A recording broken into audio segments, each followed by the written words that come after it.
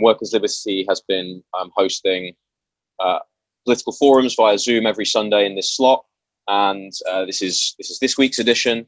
We're very lucky to be joined tonight by Lois Weiner, who's a teacher, trade unionist, and socialist activist based in the United States. I think the publicity for this meeting billed the discussion as talking about where next for the US left. I think in the light of current recent events, and also just because I think it might be interesting to talk slightly more broadly than that, that isn't necessarily going to be the kind of direct focus. And Lois has also asked that we start just by taking some questions from people in the meeting as to particular aspects and focuses that you might want to discuss, conscious that in particular people are likely to want to talk about the protests that have sort of exploded in the past week against police brutality and racism.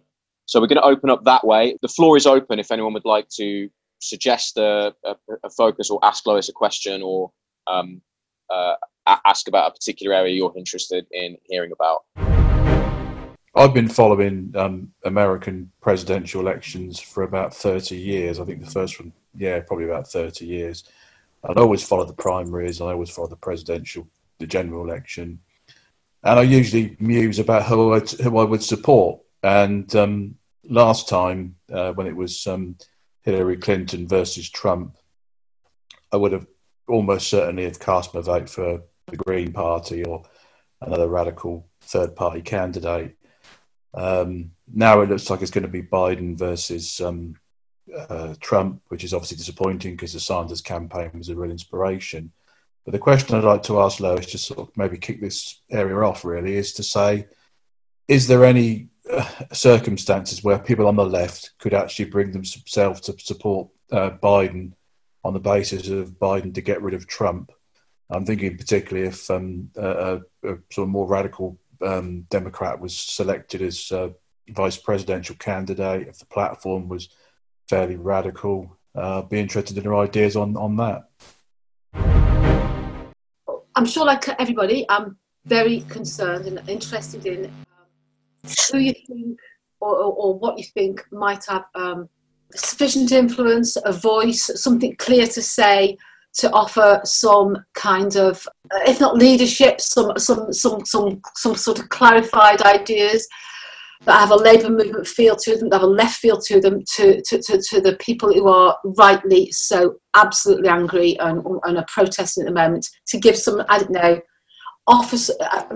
Obviously, it is very likely their own leadership develop out of this. Any movement that's born out of this kind of anger and this kind of brutality, needs to have clear ideas and develop clear ideas, and needs to have good ideas offered to them. And I just want to think, is the left in any position to do this? Does it have a loud enough voice? Are there any sufficient infrastructures there to help make this happen? I know that's a bit kind of incoherent, but I'm a bit obsessed by thoughts, as I'm sure everyone is.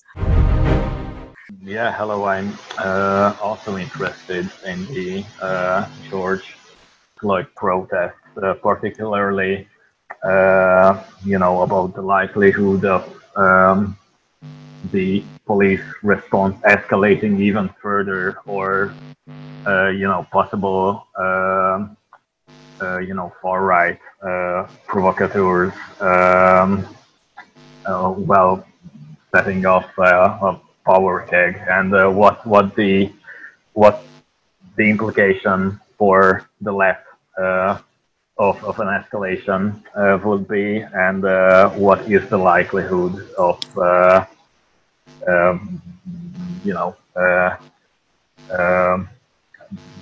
this not ending in worse violence. Okay, so first of all, I want to thank you for this invitation. I'm flattered, and to tell you the truth, I'm overwhelmed. So I want to start off by saying that the subject is so vast and events are changing so rapidly that I don't think anyone can have profound insights about what is going to happen now or what will happen. And I think people or groups who claim to have these insights, either implicitly or explicitly, are either self-delusional or dissembling.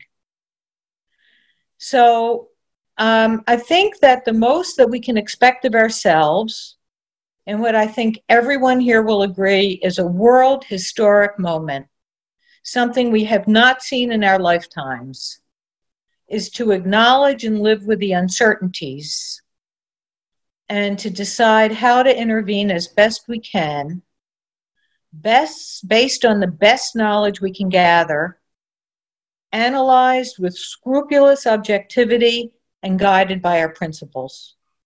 And that's what I'm going to try to do. I want to start off by saying what those principles are.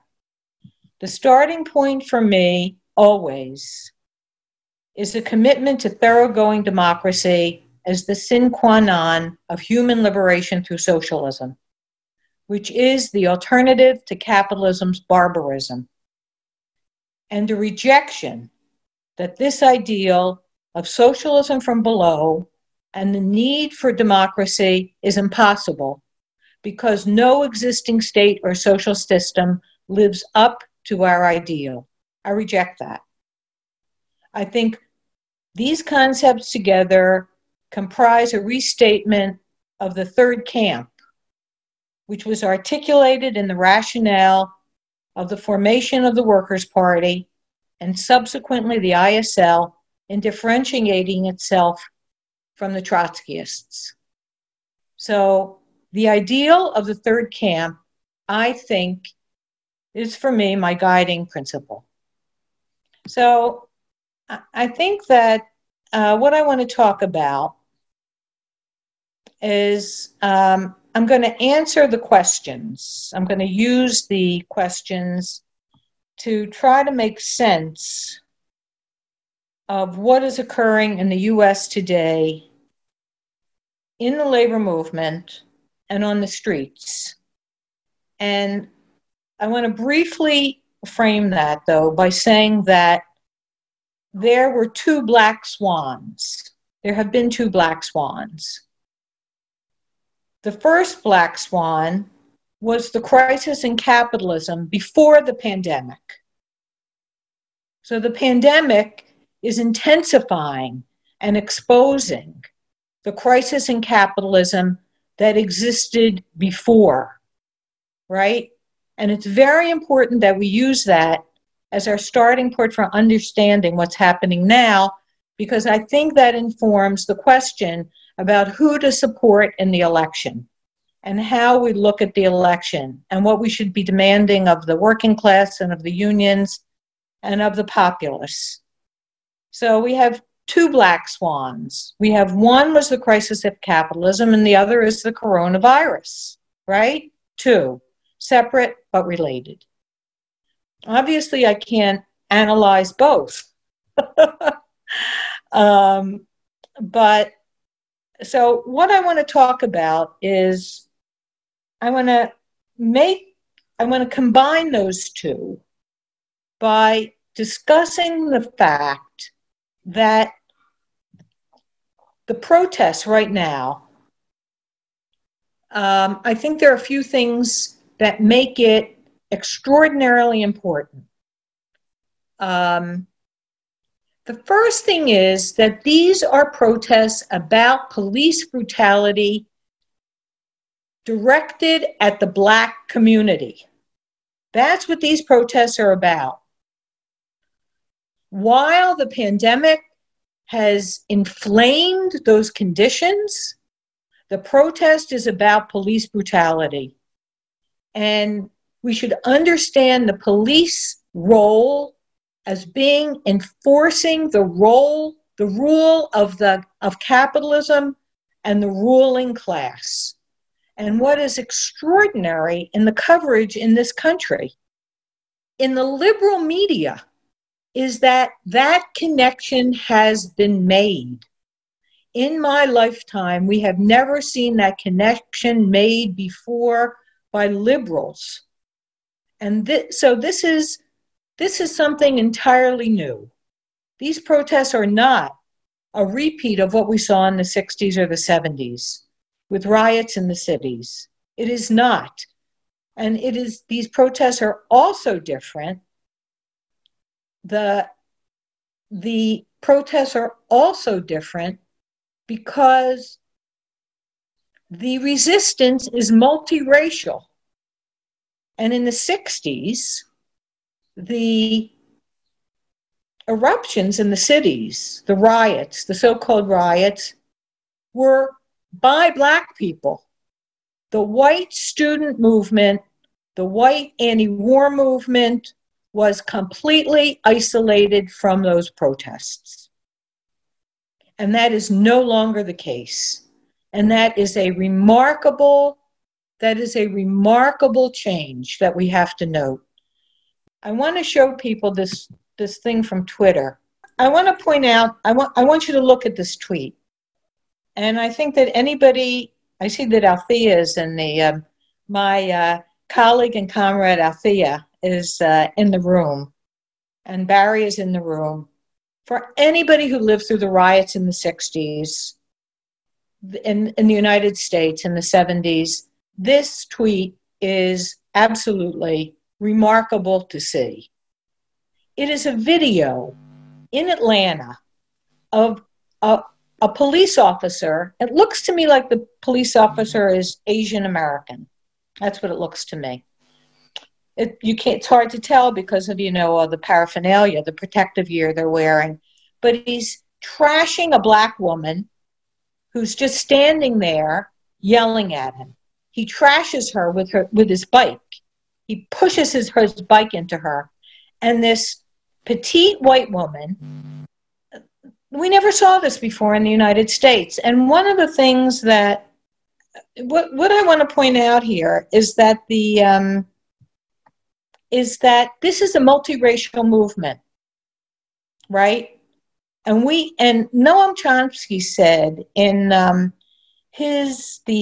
Democracy Now! Had an anti-inaugural presentation during Trump's inauguration, and he said, we cannot underestimate the potential of the changes in this country since the 60s, in the United States since the 60s. This country, the United States, has changed. It is, despite the persistence of racism and its aggravation and its intensification, something else has intensified as well. And that is that this is a multiracial society. And young people are raised in a different country, in a different society now. The country has changed. Okay, so what does that mean for us? I want to say what I think that means for us as socialists. I think what this means for us as socialists is that one of the most important tasks we have in the United States, and I actually think this is, I'd like to hear what people think about it vis-a-vis the UK and the way the UK understands the colonial, the issue of colonialism and racism in Brexit. So I've been reading a lot of historians, of U.S. historians who are looking at the formation of the U.S. working class. And one person whose work I especially appreciate is Dave Roediger. And Roediger argues that Marxists have, in the United States, and I think internationally, have separated the process of class formation from racism. That is, the ideology of white supremacy. And he says that omitting racism's break on working class struggle under capitalism ends up missing the importance of both race and class. And I think that Roediger is exactly right. That what we're seeing now in the protests is extraordinarily exciting and important because it represents the opportunity for socialists, for revolutionaries to intervene in the working class, in the white working class, and to say that this is a struggle we must support. We absolutely must support this struggle, and we cannot support it simply through words. We have to support it through mobilizations.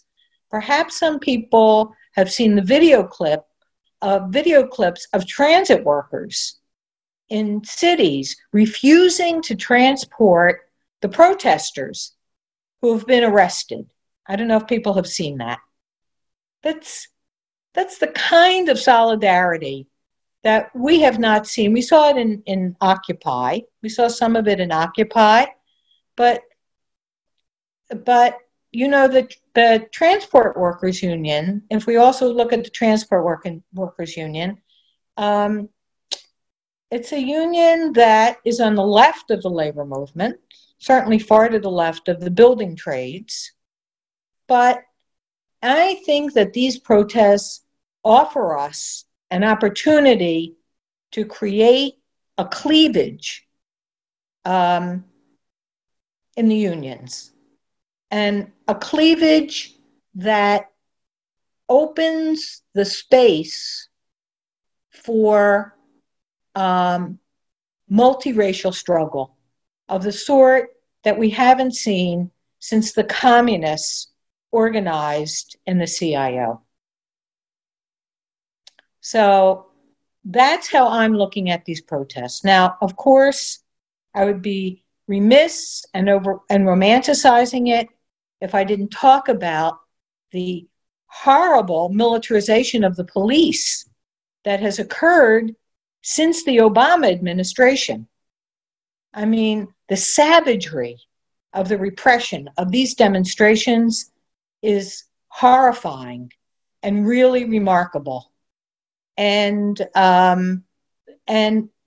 this is really, I think, these demonstrations and these protests in this context raise the slogan of race war or class war.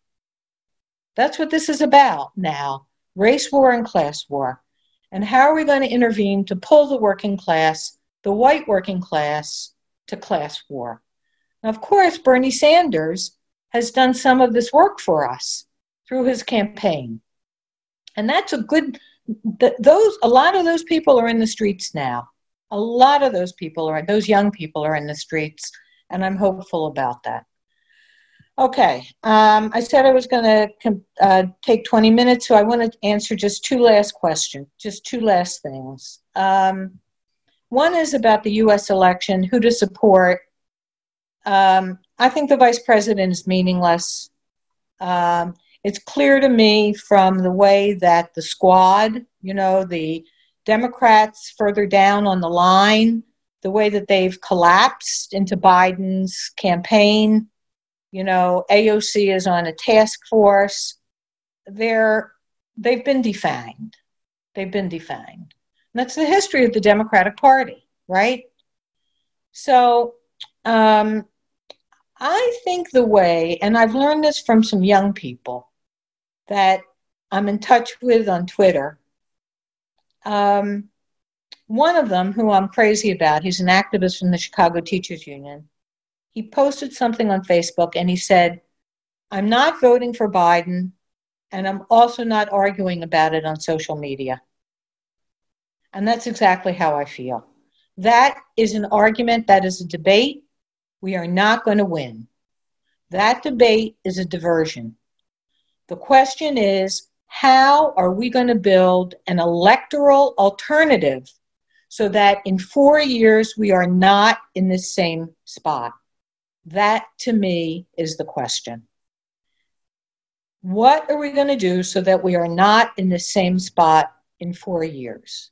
So a question that I will have, a debate that I will have with people is it meaningful to organize support for progressive Democrats further down on the ticket? Or the Jacobin is calling for a dirty break. Andrew Sertinger has a piece in New Politics Online about how we might understand that dirty break from the Democrats. That's what I want to talk about. That's what I want to think about. Because Biden stands for the same policies that brought us here.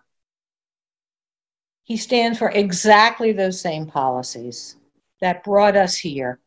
He has no ideas. He has no vision. He's already contacted all the architects of the economic reforms that Obama put in office after he was elected, demoralizing an entire generation, right? So that's a dead end. And I think that the argument that some people, that Katha Pollitt made, for instance, about Biden, it's very revealing. So Katha Pollitt said she would vote for Biden even if he boiled babies and ate them. That's what Katha Pollitt wrote. What does that mean? What's the meaning of that position? That's the position. The meaning of that position is that we have no program for struggle. We have no program for struggle. None. Our program is electing Biden, and my program is not electing Biden. Because I know that Biden is not going to do anything different from Obama. And Obama's reforms are not going to solve the economic crisis that we have now in the United States. The last thing that I want to say in my 30 seconds left is that, one of the things that's remarkable is the difference in the way the ruling class in the EU, the way the ruling class all over the world treated this pandemic, right? And the U.S. ruling class is willing to tolerate conditions that spark revolutions elsewhere in the world. That's what's so incredible.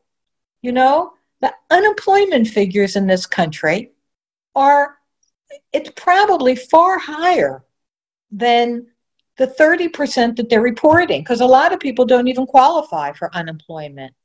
We probably have an unemployment rate of 40%, and that is going to continue. And the Republican Party, which is propping up Trump, will not budge on that. They're unwilling to budge. So that's what I want to say. Oh, you know what? Let me just grab 2 more minutes. With very few exceptions, the unions, organized labor in this country has not stepped up in these protests. It remains to be seen if they will. The transit workers is an exception, but it remains to be seen what's going to happen with the other unions. And I have to say, I am not optimistic about that.